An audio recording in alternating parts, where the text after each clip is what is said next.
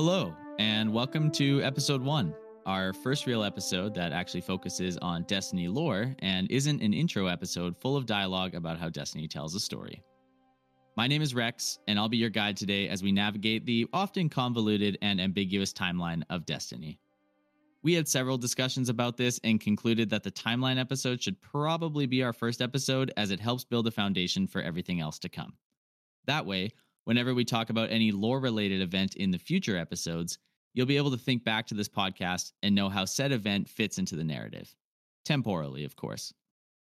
We are joined here today by my co-host, Sav, who is a timeline expert himself. I'm going to not only be teaching our listeners about the history of Destiny, but also attempting to teach Sav some new things as well. Why don't you say hi to everyone, big guy? Hello, listeners. How we doing today? Like I said, I know you're a bit of a timeline expert. I feel like you're going to know a lot of this, but how confident are you that you know the entire Destiny timeline? The entire timeline? Oh gosh. 7 out of 10. 7 out of 10? 7 out of 10.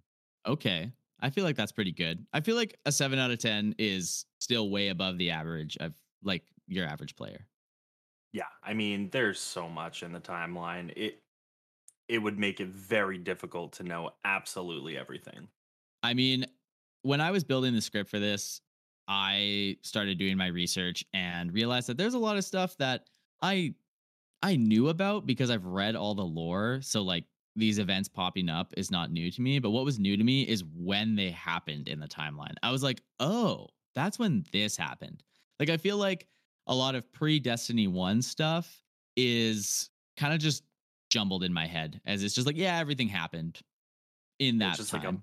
big dump of knowledge and no Yeah. context as to where it goes. And to where it goes. And like to be completely fair, even with the amount of research that I did, there's still a lot of it that's clumped together. Like you'll see when we get to certain ages that uh there's no succession to these events. It's not like, the Battle of Six Fronts happened, before we went to the Reef. It's just that they all happened in the early parts of the city age. And like, obviously, this is confusing and we'll get to that. But you'll see that a lot of this, we don't have a lot of constraints as to when these happened in relation to each other. But hopefully, we get an idea of a lot of this stuff as Destiny lore moves forward. Obviously, Destiny has a lot of lore, and creating a comprehensive timeline that laid out every single event would result in probably a 10-hour long podcast episode. So, we are instead going to go a little light on the detail to save some time and instead focus on just laying out the framework of the timeline so that we can refer back to this when we sink our teeth into it a little bit more in the future. So I'm going to kick things off with a question for you, Sav, and possibly for the listeners if you want to think about it. Based on what you know, what would you say is the first major event in the Destiny universe? What kicks us all off? Wow, that is a great question and one that I'm definitely prepared for. IMO. I think that I'd probably have to say the Books of Sorrow. And you would be wrong when you said that. Dang, You would be sucks. wrong, but I see, this is funny because this is actually the second time that we're recording this after some script changes. And he originally had like very organically said the Books of Sorrow, and then I had corrected him with what I'm about to tell you. So I was wondering if when we did this, he was going to just be like, "Oh yeah, now I know the correct answer." But you know what? Props to you. You stuck to your guns. Stuck to my guns I respect because that. you know You you never gotta. know. You never know, because if you would have said what I'm about to say, I would have called you out. So I'm glad that we didn't have to do that in this podcast. So, where does Destiny begin?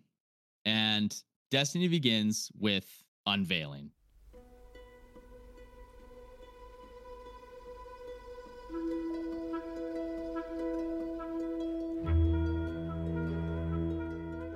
Unveiling is not an event, but it's a lore book that was released in the Shadowkeep expansion. It's told from the perspective of some darkness-related enigmatic figure that refers to itself as the Winnower, who is attempting to sway us to the philosophy of the darkness. Well, this particular bit of lore is stylized like every other lore book in the sense that it's a historical recollection. It's best to imagine that each entry is the darkness speaking directly to us in that current moment. Unveiling is essentially Destiny's creation myth, except it's not exactly a myth. It's more like a tale of two paracausal forces engaging in some metaphysical shenanigans that is anthropomorphized for our understanding. These paracausal forces are the light and the darkness. It's told with a slight bias towards the darkness, as it's obviously told by the darkness itself, but this is essentially where Destiny begins. It was all fun and games until the big boys decided to wrestle in the garden, and now because of that, I have to pay glimmer taxes and kill the hive. So thanks, guys. Really great of you to think of everybody else. This really sets the stage for Destiny and the next major events in the series.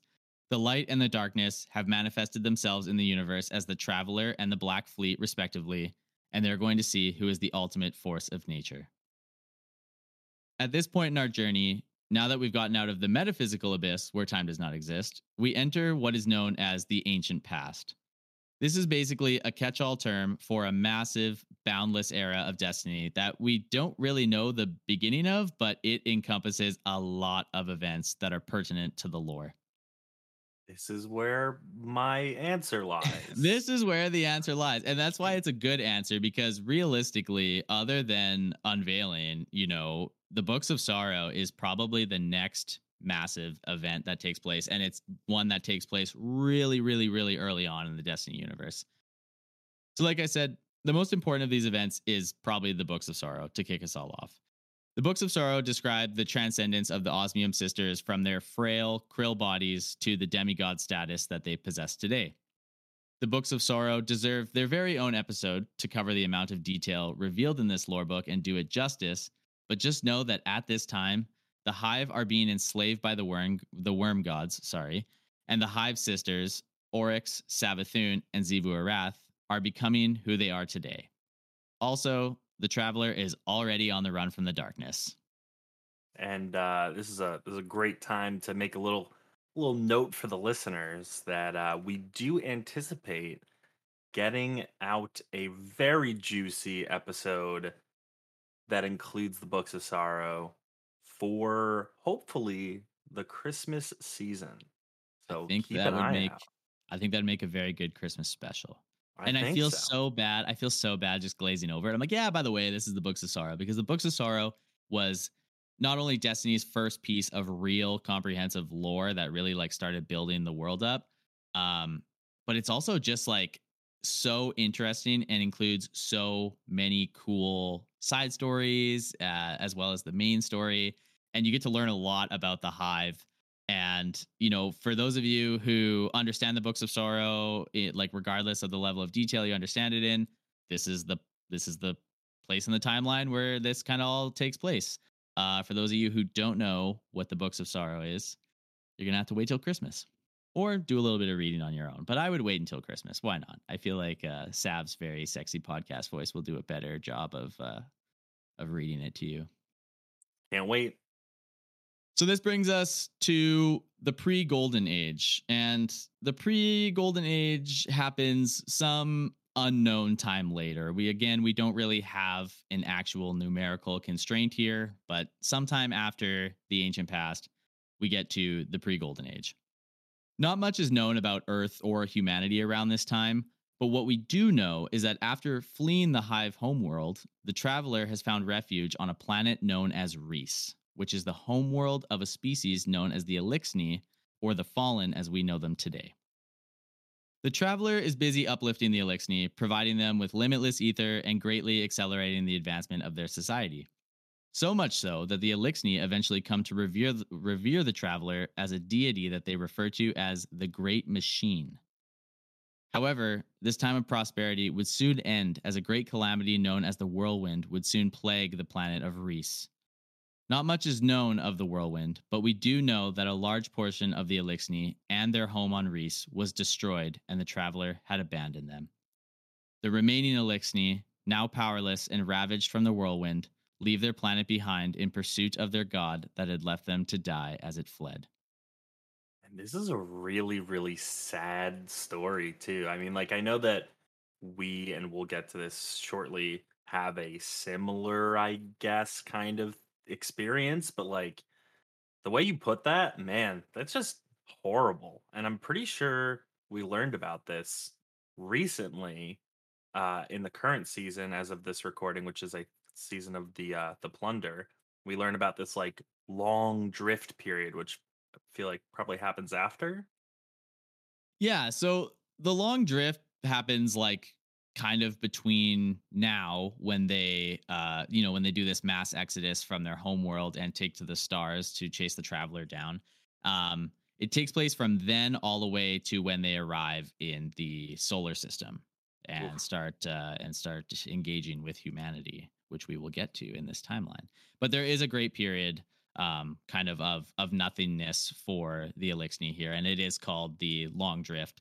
Um, this is not a spoiler by any means, but this whirlwind, uh, it was caused by the darkness, and we will see a pattern like this in events to come. I'm So, pretty sad, pretty on a sad slightly boy. On a slightly less depressing note, around this time, the Cabal are off in their own system, forging a vast interstellar empire. They are led by Emperor Callus, who is a true hedonist who believes in the power of good vibes, partying, and drinking a mysterious purple wine that looks equally delicious and forbidden. While Callus proved to be a good leader both in conquest and in party planning, his closest advisors thought otherwise and staged an uprising against him known as the Midnight Coup. Great hand cannon. He is So good. exiled to a massive planet eating party ship known as the Leviathan and sent to the edge of nothingness. Dominus Gaul, a warrior who was in with Callus's advisors and the coup, proclaims himself as the new emperor and continues the Cabal conquest. Meanwhile, Callus, now exiled and adrift in a vast abyss of nothing, finds nothing. And I say that with a capital N.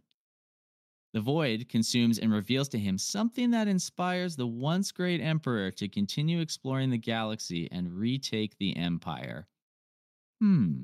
That's such a cheeky Bit callback. ominous. Think you might want to keep a bookmark here in your head. I have a feeling Callus might come into play at some point. Oh yeah, no, I mean, if you haven't seen the most recent Bungie live stream that revealed, some really cool things, then maybe you're in the dark about this. But Uh, if you've seen it, then you probably know what we're talking about. and this actually brings us to the golden age. Finally, we can start talking about ourselves, the moment that I've been waiting for. The Traveler has made its way across the universe and has found itself in the Sol system. Humanity detects the Traveler as it enters our solar system and finds that it is terraforming our planets. We decide to launch a mission to make contact with it on Mars, and this first contact kicks off the Golden Age, baby! With the Traveler gifting humanity vast knowledge, lifespans triple, technological advancement skyrockets, and humanity takes to the stars to start colonizing the solar system. We build our first off world colony on the moon, and with the assistance of a man named Clovis Bray, more on him later, we develop a full blown city named Freehold on Mars. Research teams led by Clovis Bray also discover some mysterious technological ruins on Venus that belong to the Vex and decide this would be a great place to set up a massive research facility. These are known as the Ishtar Collective and the Ishtar Academy and will be home to many Vex shenanigans throughout time.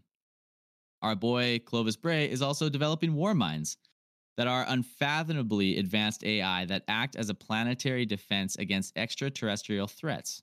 But those really shouldn't be an issue, right? We have no indication that there's extraterrestrial threats other than this giant ball that has appeared in our solar system, but it's friendly. Anyways, this war mind that Clovis Bray has created is named Rasputin, and he is Russian. He likes ballet and presumably vodka as well. Meanwhile, researchers on the moon are unearthing a lot of really cool stuff as well. Some are discovering massive tunnels in the subsurface created by the hive that suggests that maybe they've been dwelling here for a while, but none of them live long enough to tell anyone about it, so it really doesn't matter. Others are discovering a strange object of extraterrestrial origin called the K1 anomaly that seems to impart adverse psychophysiological effects on anyone in proximity. This usually included insomnia and demented hallucinations, but not all is as bad as it seems. During one particular bad bout of insomnia, one of the researchers had a breakthrough in the development of interstellar drive technology, which enabled space travel. Very wonderful for us. Super Now, cool. super cool. Now, remember how I mentioned Clovis Bray earlier? Well, he's still going, baby. He and his family of super nerds are creating intelligent nanobots known as SIVA, and it's going to help colonize the furthest reaches of our galaxy. He's also having a little one on one time with the K1 anomaly, and it's telling him to go to Europa. He decides, hey, there's no way this could be a bad idea, and he heads to Europa to build the Deep Stone Crypt. It is here that he founded the EXO program, where human consciousness is transferred into synthetic bodies aptly called exos. Clovis Bray and his family will have an entire episode dedicated to them, but just know that even though this man is a genius and has contributed a lot of cool stuff to humanity during the Golden Age, he is also a narcissistic psychopath who is being influenced by both his exposure to the Vex and his exposure to darkness related relics that are in his possession. Keep that in mind. Anyways, massive colony ships are being launched off of Earth from the Cosmodrome to even more planets in an attempt to colonize places beyond our own system. One such ship, the Exodus Black, is carrying a cache of SIVA and a boatload of civilians, and they're going to go build a colony in Kepler 186. Unfortunately, they're intercepted by the Vex inhabited planetoid known as Nessus and crash land. Those who survive the crash are quickly annihilated by Vex forces, leaving only one survivor, the ship's AI that we know as Failsafe. Sad times. You know, Failsafe does seem really sad when you find her on Nessus. And then when you find out why, you're kind of like, I guess you're allowed to be depressed. Yeah. I mean, that and the split personality thing. However, we can't let a minor setback ruin a good thing. So despite that tragedy, humanity is still prospering. Various in game quotes and grimoires suggest that this age of prosperity lasts for a few centuries at least. And it's not just humanity that's busy, because the Traveler has been terraforming and sets its eyes on Io as its next destination and begins working its magic until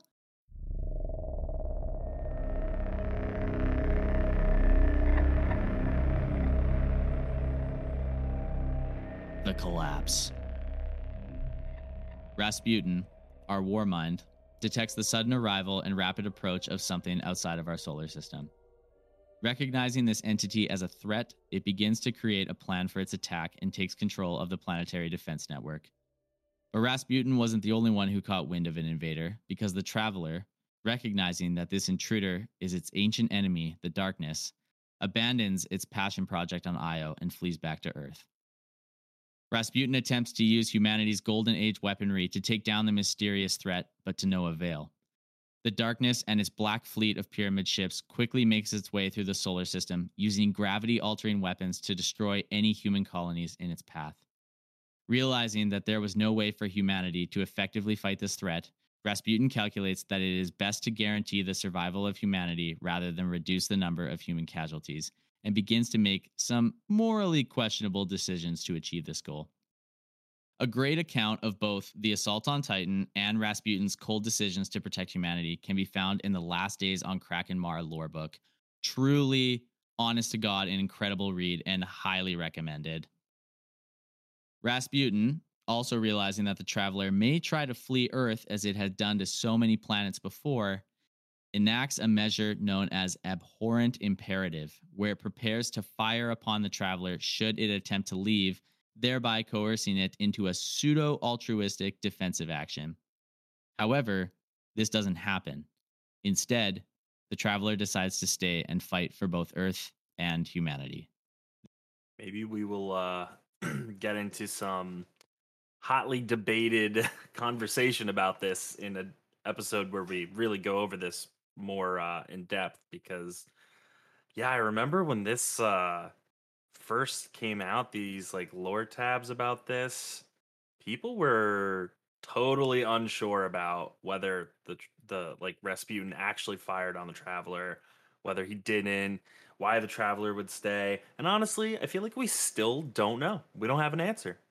Here's the thing is we actually do have an answer. I was going to say that this was probably one of the most heated lore related debates in Destiny probably since its beginning.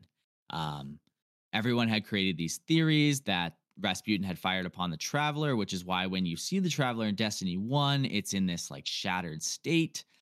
There's no real account of the darkness, having a direct hit on the Traveler. So a lot of people theorized based on these defensive actions that Rasputin had actually fired on the Traveler, and that was the only reason that it stayed. Interesting. But we don't actually have any indication of why the traveler stayed, though. We kind of do. The Unveiling lore book describes a wager between the light and the dark that will prove once and for all whose philosophy is correct. We also know from the Dreams of Alpha Lupi lore that the Traveler was sick of running and was choosing Earth as the place that it would stand its ground, fight, and win. And thank God it did, because Rasputin has run through every possible outcome of this event in his calculations and comes to the conclusion that defeat is inevitable. With this, he enacts Yuga Sundown and shuts down to protect itself, leaving billions of humans to perish at the hands of the darkness and the Black Fleet as the collapse begins. Some colony ships from the Exodus program attempt to flee Earth and escape the chaos, but are unsuccessful. All seems lost and humanity's extinction certain until the Traveler sacrifices itself to stop the darkness and push it out of the Sol system. This great repulsive force destroys some of the pyramids and causes others to crash into the surrounding planets. One of the colony ships attempting to flee the system, the Exodus Green, is caught between the collision of these two paracausal forces and pulled into a pocket dimension known as the Distributary. It is here that the civilians on board the Exodus Green are turned into what we call the Awoken. With its dying breath, the Traveler creates the ghosts to seek out those who can wield its light as a weapon and fight against the darkness. This time period is incredibly important for the future. I mean, we still don't have a lot of information about the collapse. I mean, we have different accounts here and there that of course we'll get to once we really talk in depth about the collapse, but I have a feeling that with the upcoming Lightfall expansion, we are going to get a lot of information about what a collapse looks like. Oh, absolutely. Even now with, Season of the Plunder, we're kind of starting to get pieces here and there that are tying the collapse together and giving us like a better understanding of what actually went down. Because up until this point, we really haven't known a ton. We got a little bit of information in the Black Armory papers, but other than that, we just kind of knew that it was a pretty turbulent time and things weren't looking good. And that's really all we knew. Well, also Cade's diary does that come with Destiny 2 Vanilla, the legendary edition? Trying to Yes. remember, but Yes. we get some really interesting information too from Cade's perspective in this like pseudo lore book.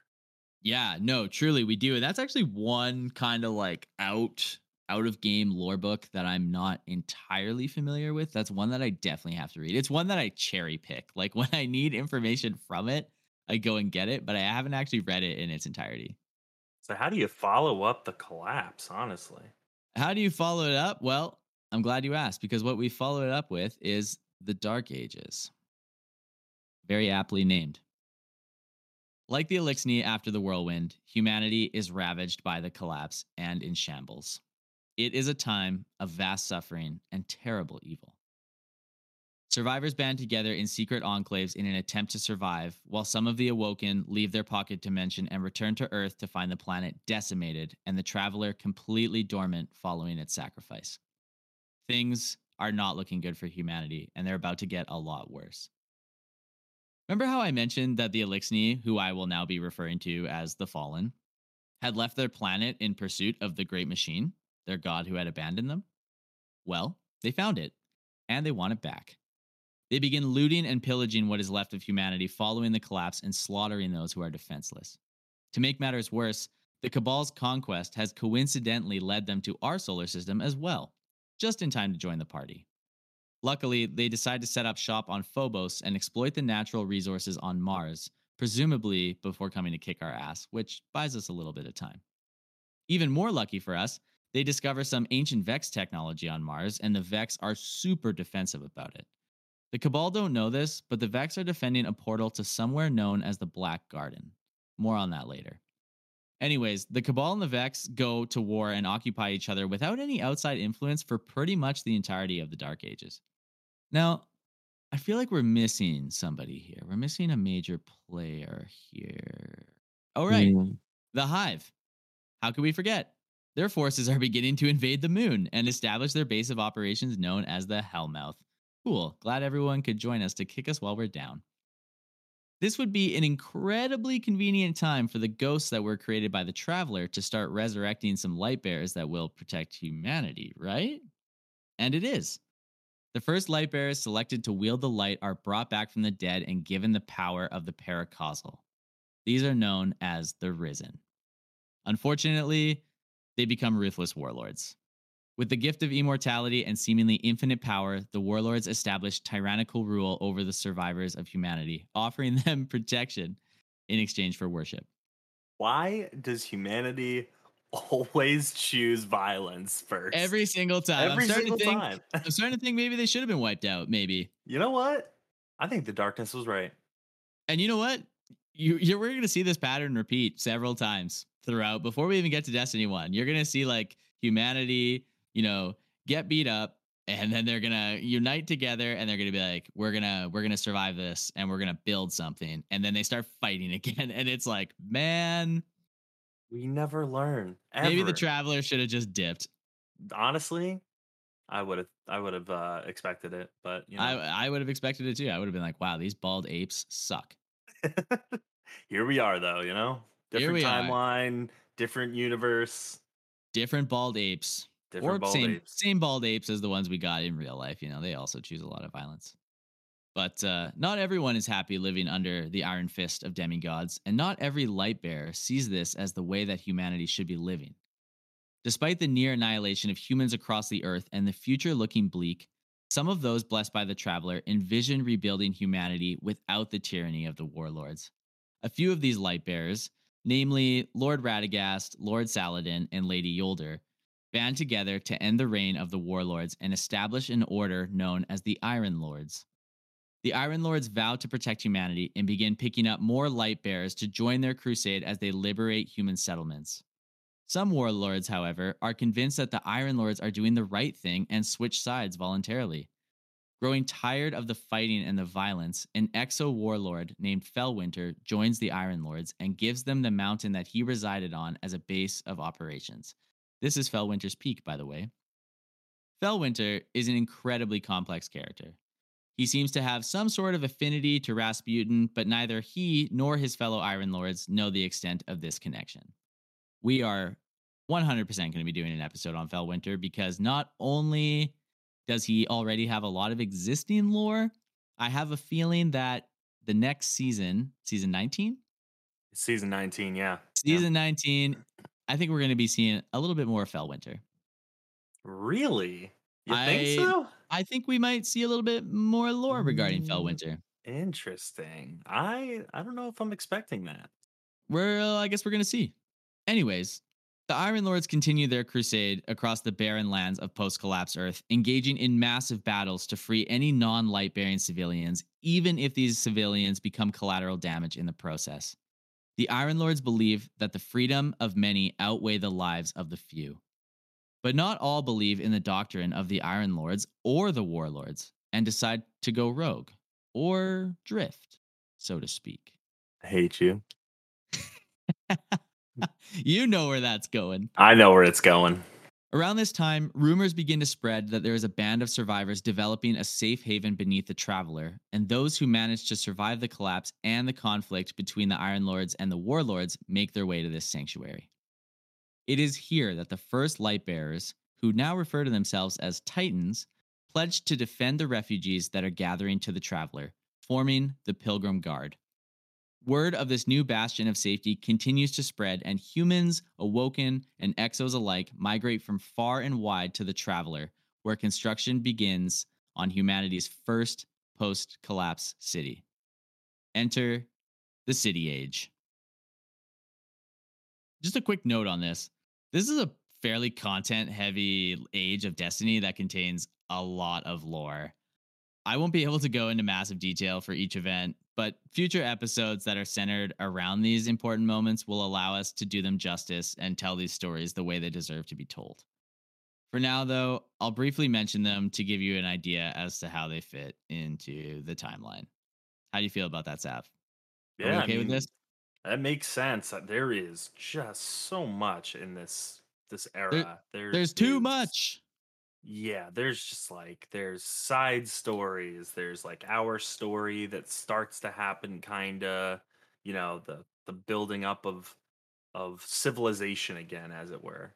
So there's just too much to go over I in one know. small timeline here. And it's even more it's just funny because I feel like in D1 we were like, "Man, I wish we had more lore." And now we have too much lore. The There's timeline is never becoming too too much. heavy. You're right, there's never too much lore. I take it back. I can't believe I even said that. How could you? How could I? Okay, let's get going on the City Age. So, the last city, as we know it today in the game, is being constructed by the survivors of humanity. Not everyone agrees on how this new sanctuary should be governed, and power struggles between various political factions begin to escalate into violent conflicts known as the faction wars, as if humanity hasn't had enough war and violence already. See how I Yeah. said this would be a repeating pattern? Yeah, yep, there it is. That There it was like is. what, 5 minutes ago we said that they were killing each other, so we're back. They're like, you know what these people could use? A good civil war. Exactly. A man by the name of Rezel Azir rises above the chaos and unites the Risen, forming a faction of light bearers known as the Guardians. That's us. These Guardians quell the civil war and bring an end to the conflict before the last city is destroyed from the inside. In the aftermath, they establish the Consensus, a representative body through which all the factions can pursue their agendas peacefully and govern the last city. The Consensus is led by a man known as the Speaker, an enigmatic figure who claims he can commune with the traveler. But Interesting. can he? But can he? Hmm. Does he understand why kids love the taste of cinnamon toast crunch? A great question. I'm pretty sure no. I don't know, but but the traveler probably knows, and the traveler would probably tell him. It would definitely be one of the first questions I would ask, And that's why you're not the speaker. and that is why I am not the speaker. With the last city finally at peace, hopefully for at least a little while now, the number of light bearers within the ranks of the Guardians begins to rise, and construction continues. The Guardians are split into three factions: Titans, Warlocks, and Hunters. Titans are the guards of the city, sworn to protect all those within its walls. Warlocks are a covenant of space wizards who are infatuated with knowledge. Hunters are masters of stealth and exploration, patrolling the outskirts of the city and acting as recon. Remember how I mentioned that the moon had been invaded by the Hive and they had essentially established reign over the entire lunar body? Well, they're looking to expand their conquest and set their sights on Earth. They begin sending cedar ships, which contain battalions of Hive forces that sit dormant for centuries until the time is right for an invasion. Despite being relatively unbothered on the moon for a long time, this process has caught the attention of the last city, and now the Guardians are aware that the Hive are in the system. Speaking of the Hive, Toland, an esteemed and highly respected warlock, is exiled from the last city for his obsession with the Hive and their artifacts. Just gonna leave that there as a little tidbit for a future episode that we're gonna do on Toland. But just know that kind of around this time, the city's just getting going. Toland's already out. He's gone. After pillaging and slaughtering their way through the Dark Ages, the Fallen launch an attack on the last city in an attempt to reclaim the Great Machine. Four orders of Titans, led by the Iron Lords, defend the city from six different approaches against the most strategic offensive that the Fallen have made since their arrival on Earth. They never falter, not even once. And what looked like certain defeat becomes a triumphant victory in what is known as the Battle of Six Fronts.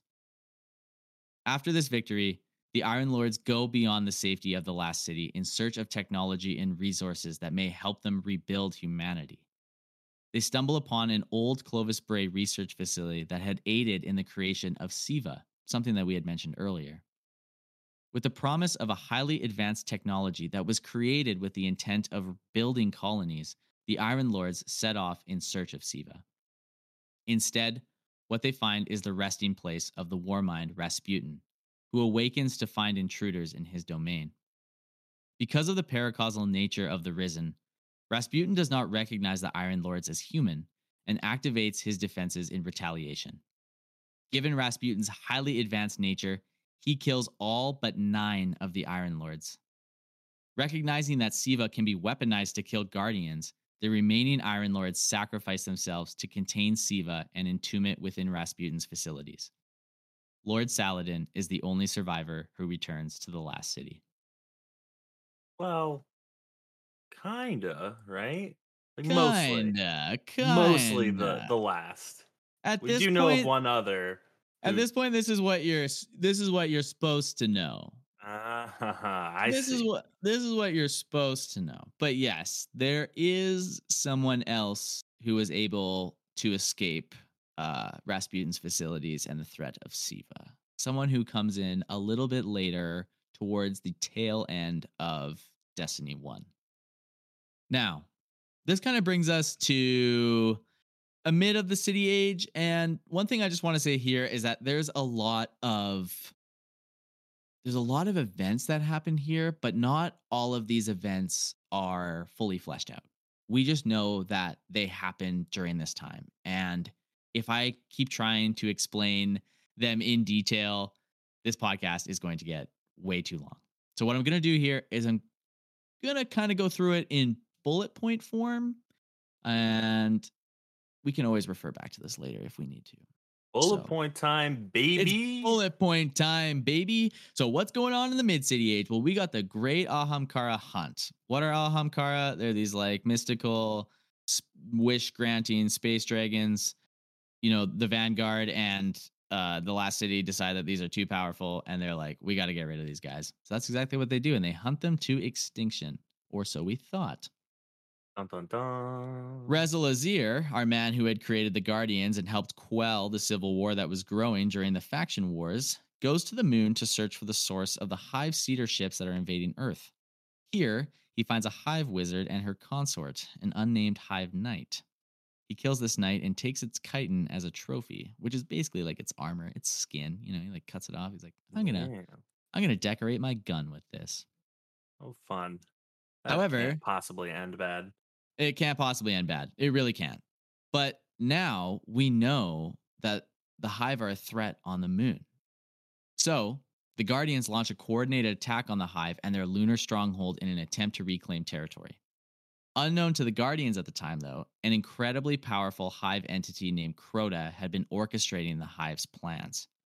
Crota is the son of Oryx, who we had mentioned earlier, and while not as strong as his father, is still the most powerful foe that the Guardians have faced thus far. Crota successfully repels the assault and with his mighty sword lays waste to many, many Guardians in an event known as the Great Disaster. Yeah, that was the Battle of Mara Ibrium, wasn't it? Yes. Now Oh, humbled by an absolute wash. It wasn't even a battle. The Vanguard orders a full retreat from the moon, declares it off limits in hope that the Hive will lose interest and refrain from invading Earth. Probably a good idea. I feel like that was good though. You know, we got a bunch of immortal guardians. Everyone's feeling like pretty high and mighty, and then you go and you get your ass kicked. I feel like nothing brings you back down to earth like a good ass kicking. oh yeah. So around this time, this is also where there were some fire teams that decided to go back to the moon and attempt to avenge their fallen comrades. There was a Ooh, fire I know this team. one. Is this Eris Morn's fire team? This is a fire team led by an EXO named Ariana 3, and Ariana 3 has a team of guardians known as Eris Morn, Vel Tarlo, Omar Aga, Sai Moda, and Toland the Shattered, our boy who had been exiled from the city. Probably not a guy you want on your team, but he is really interested in the hive, so maybe this is a guy that you want on your team. Or is he? Or is it? The team is actually successful in killing Crota's physical form. What does Now, that mean? what does that mean? Well, you're going to find out in the books of sorrow that once you True. become powerful enough as a hive, you basically have you get a +1 You get life. a +1. You get Exactly. a +1 Exactly. life. Well, you actually have a plus many lives. It's Well, we'll leave it there, we'll leave it there. Just a little tease. You'll get an idea of what's going on. So they destroy his physical form, but the hive are able to prevent them from killing him. The Guardians try to flee the moon, but they are killed one by one until only one Guardian remains, Eris Morn. Eris Morn survives for years in the hive tunnels, unable to see and without a ghost. The only thing that Eris Morn has in her possession is an Ahamkara bone that she had gotten from the great Ahamkara hunt. She uses this bone to wish for vision so that she can see her way out of these hive tunnels. We will not know what this means until the first DLC of Destiny 1. But just know that Ahamkara bones or Ahamkara wishes in general always come with a bit of a monkey paw twist. We'll see how that went for Eris in the future. For those of you who are familiar with the Vault of Glass and the tragedy that occurred there, this is roughly the time that Kabir's fire team made it into the Vault of Glass. Again, this is very similar to the fire team that had gone to avenge Crota, where many of them are picked off one by one until only there is one survivor, Kabir, who creates the Aegis within the Vault of Glass, hoping that someone will be able to come in and stop the Vex threats within. Not going to go into too much detail there. Again, we're probably going to have to do an episode on that. True. Around this time, if you know who Andal Brask is, Cade 6, they're going on a hunt for Tanix, who's a fallen guy. Again, so much detail here. I really want to talk about this. I really do, but I can't. But they're trying to figure out who the new Hunter Vanguard is going to be, and they make a deal, and they go off to hunt Tanix, and Andal Brask ends up becoming the new Hunter Vanguard, which you think is because he's the winner of the bet, but it's actually because he's the loser. At this point, Osiris, a guy that we know of in game, but at the time we didn't really know a lot of about in D1, he also gets exiled from the city because he's kind of obsessed with the Vex, and he's also obsessed with like the purpose of Guardians and the role and the nature of the darkness. This causes a lot of division. They don't like it. They get him out of there. And he's Everyone's report getting exiled. everyone's getting exiled, man. You just ask a question and you get exiled. Like this is That's it. terrible. You thought you had tyranny under the warlords? Just wait till you get to the last city. Truly. Ikora Ray, who we know in the game as the Warlock Vanguard leader, is the one who takes his place. At this point, the Battle of Twilight Gap occurs. We have the Crusades of Saint 14 against the Fallen. We have the Reef Wars. We even got the Exile of Petrovenge. Again, another one. They're they are out of there. That's so interesting. I don't even remember that being in the lore. Yeah, well, it's actually funny because instead of being exiled from the last city, she gets exiled to the last city. Oh my goodness. Yes, It's the yes. opposite. It's the I just opposite, got man. bamboozled. Right when you thought you understood the lore, you actually don't. Around this time, the consensus, who I had mentioned earlier, which was that representative body that was like governing the city in peace. Well, there was a faction in there known as the Concordat, and they decide that they are going to stage a coup against the consensus. and they fight a battle against New Monarchy at a place called Bannerfall. Bannerfall is a place within the tower. You've seen the map, blah, blah, blah. Anyways, they get defeated. Their founder is ejected from the city. The Vanguard and the Speaker decide that these guys, the factions, probably aren't the best idea to run the city just based on like the faction wars and the fact that there was like a coup. So they get rid of the consensus altogether. And now the only people that are governing the last city are the Vanguard and the Speaker. Hmm. Now, a few more things before we get to the end of the episode. Just going to mention these ones out. These ones actually all take place really, really close to Destiny 1. And I've been saying this so much this episode, but this is because this is just the beginning of our podcast series. So there's so many episodes that we're going to be doing in the future. This is kind of where the whole thing with Rezel Azir and the campaign of Dredgen Yor takes place. This is a really cool story, one that deserves its own episode to do it justice. But just know that right around this time is when this all happens. So there's already been a lot of stuff going on within the city. There's been a lot of bureaucratic nightmares. And now we have, I guess, what you could consider to be the tragedy of Rezel Azir. I guess you'd call it a tragedy. Yeah, it's like a tragedy, but it's also kind of an epic too. But it's also kind of an epic. It really details the rise of a character a different hero, in an attempt to destroy someone who was once great and has become corrupted. I'm not going to tell the story here, but just remember that Rezel Azir went to the Hive, killed somebody, and then took some pieces of him away with him as a trophy. That might play into how this all goes down. Nah, no way. Don't believe No you. way. And finally, we get to where the game actually begins. This is where Destiny 1 starts. Now, we're more than likely going to split this episode into two parts because I feel like we're already probably close to well over 40 minutes already in this episode. And there are so many things that have happened since, we began in Destiny 1 all the way to Destiny 2. So I'm going to leave that for a separate episode in Timeline Part 2. Again, I'd like to mention, if you are a lore expert who is listening to this right now and you have some serious beef with how I have, laid out this timeline, just know that I too have some beef about how I laid out this timeline because I had to go really light on detail. I had to skip some things that I personally find very cool and important, but aren't exactly pertinent to the overall story.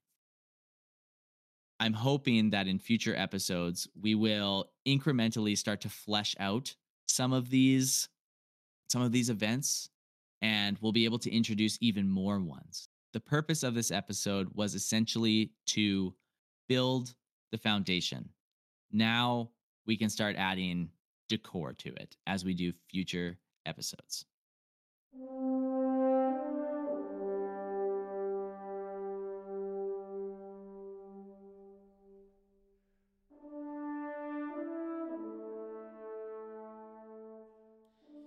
Thank you guys for listening to episode 1 of the World's Grave podcast, the Destiny Timeline Part 1. Part 2 will most likely consist of seasonal recaps that we do as separate episodes, but if we feel the need to compile it into a single episode, we will. Before we say our goodbyes, just a reminder to like this video and leave a comment if you enjoyed it or if you want to engage in some spicy lore-related discourse. Our next episode, as part of our introductory series, will be hosted by Sav, and he will be teaching us all about the enemy races of Destiny. I wish you the best of luck, because, like the timeline episode, I imagine there will be a lot of detail to sift through. Again, thank you for joining us today. It was an absolute pleasure to do this not only for you guys and Sav, but also for myself. See you next time on episode 2.